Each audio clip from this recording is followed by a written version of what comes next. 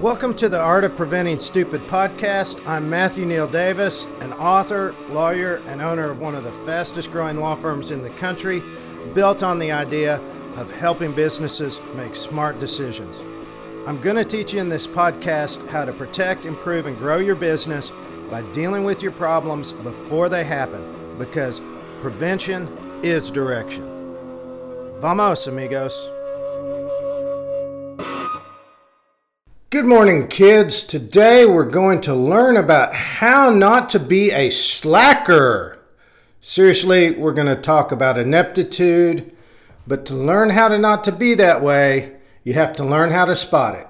You have to know what you're fighting if you want to win. Otherwise, you'll be like Jacob wrestling in the dark. That's right, fighting Jacob's angel. It's from a passage in Genesis where Jacob is wrestling with somebody or something, nobody's really clear, in the dark, and never learns who it is. It's an obscure reference, comes up every now and again. I'd still chuckle about it because I wrote a pretty crazy brief once and included that reference. Everybody thought I was nuts, but a federal judge loved it and pasted it into the Federal Reporter. It's now federal law. Back on point. We want to know what we're fighting. So let's go back to Sun Tzu. If you know your enemy and you know yourself, you need not fear the outcome of 100 battles.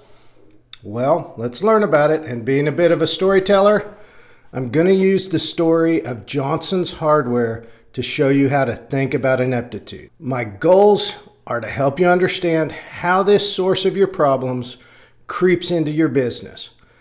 I also want to teach you how to spot it, maybe even sense it when you're at the ninja or Jedi level. And ultimately, I want you to know how to deal with this source of so many business vulnerabilities. So, Johnson's Hardware. This is the third of the fictional companies I wove into my book, The Art of Preventing Stupid, which you can find over at Amazon, Barnes & Noble's, other fine booksellers, and it's chapter 14 of the book. Johnson's is in retail, which scares the tar out of me these days with internet shopping at full steam. And I mashed together 20 plus years of representing companies like this to concoct Johnson's. And I bet the example is going to ring true to a lot of you as you think about that little hardware store or a similarly situated store down the street, and you're going to go, yep, I bet it's just like that. Let's dig in. Here are the facts, just the facts, ma'am, about Johnson's Hardware. Our protagonist over at Johnson's is, simply enough, Stan Johnson. Stan took over the business after his father Larry died. Really, he was running it a bit before. In fact, he kind of just wandered into this business because he was a little bit of a shiftless youth. You know, Larry started the hardware store, so the dad started it 60 years ago. Partly because he wanted to keep an eye on Stan.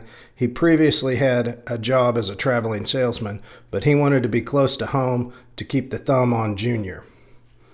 Well, fortunately, Stan straightened up, attended the local college, and much to his parents' relief, actually did pretty well, graduating in just over 4 years, so none of this 5 or 6 year plan that so many parents dread, me included. Stan came into the business with his dad, and he's been there ever since.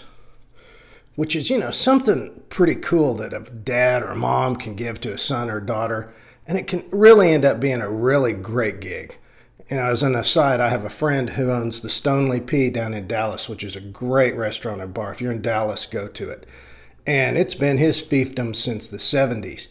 And his daughter recently joined the business, and we were all really worried that he'd have a hard time letting go, but he seems to be loving having Laura around and giving her lots of room to grow in management. It can be a great thing, and I wanted to paint a picture of a family business here, and that one just came to mind. Because the same thing happened with Larry and Stan. They ran Johnson's Hardware together for 30 years.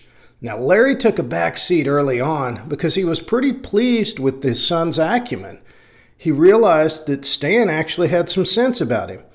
And guess what? Larry appreciated his free time because he could then go hang out with his friends, have coffee, gossip. You know, he got to be one of the codgers around town.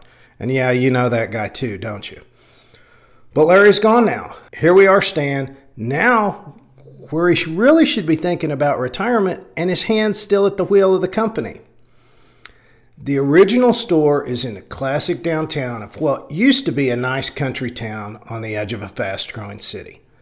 Now, over the past 60 years, the city has engulfed the town, and it's now a suburb, but the downtown has retained its character, still kind of a thriving little avenue full of boutiques, few restaurants, few barber shops, beauty salons. You know the place. Johnson's has remained a cornerstone by providing service with a smile and convenience for everybody who doesn't want to go out to the strip malls, right? You know this store. In fact, it's become such a local fixture that with the encouragement of the wholesaler, Stan took over the operations of a failed competitor over in one of the neighboring suburbs. So he actually grew the size of the business.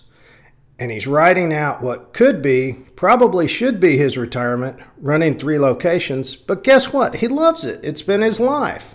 I mean, this is his business. This is his store. This is his baby. Here are the relevant data points on the stores. Main store, 9,000 square feet, adequate parking, and it was paid for a long time ago. Stan's wife has no interest in the business, never has. He has no kids in the business and really doesn't have a successor in place. The main shop's had a series of clerks in or out of it, but now here's a little piece. Stan has a grandson in college who's working at the store part-time, and he would like to hand the business over to the grandson. But he doesn't even know if the kid's interested because he hasn't talked to him. Hey, that's all too common. Other than Stan's grandson, there's no clear successor in place. Now, about 20 years ago, Stan merged the shop into the True Value network, so he operates on something like a franchisee, with True Value providing significant guidance, some direction in running the stores. The other 2 stores have managers that Stan, air quotes, inherited when he took over those locations. Now, they're both in their 60s, and they still operate the shops by rules that were in place before Stan bought them, because Stan doesn't have any written policies except a rudimentary employee handbook. Now, the shopping experience, because of that, is different at each Johnson's Hardware location. The main location is tidy, cheery. It's because Stan's right there, Johnny on the spot. That's where he mainly hangs out. And we have a saying in my family, the best fertilizer is the farmer's footsteps. Now, the other locations are a little lackadaisical in cleanliness and customer service. Stan's not there minding the till. Each store has between 5 and 7 employees, including the manager, and the revenue total is about $1.2 million, profit margin 10%, over and above Stan's salary of $60,000. They have the same accountant that they've used for the last 40 years, who's a friend of Stan's from church and was in the same softball league when they were young. And about 10 years ago, the accountant talked Stan into incorporating the business so he could elect as an S-Corp and take the profits as dividends. Stan sponsors a Little League team every year. He carries consumer goods, hardware items. The other line of business is white goods, refrigerators, washers, dryers, and so on. And Stan knows white goods have been on the rise in recent years, but he doesn't know much about it. And he's not taken steps to market them, even though he sees he could grow this aspect of the business. So all that said, and wow, that was a lot, here's how I sized up Johnson's Hardware for Ineptitude, only for Ineptitude, using the Business Immune System Report. Management, C. Personnel, C. Production, B. Plant, B. Measurements, C. Marketing, D. Sales, B. So there's the cliffhanger. Why does Davis think that? Well, I'm going to be back next week to unpack the why and examine how to spot and then deal with the problems. Meanwhile, visit us over at artofpreventingstupid.com, and thanks for those 5-star reviews at iTunes. For now, though, Davis signing out.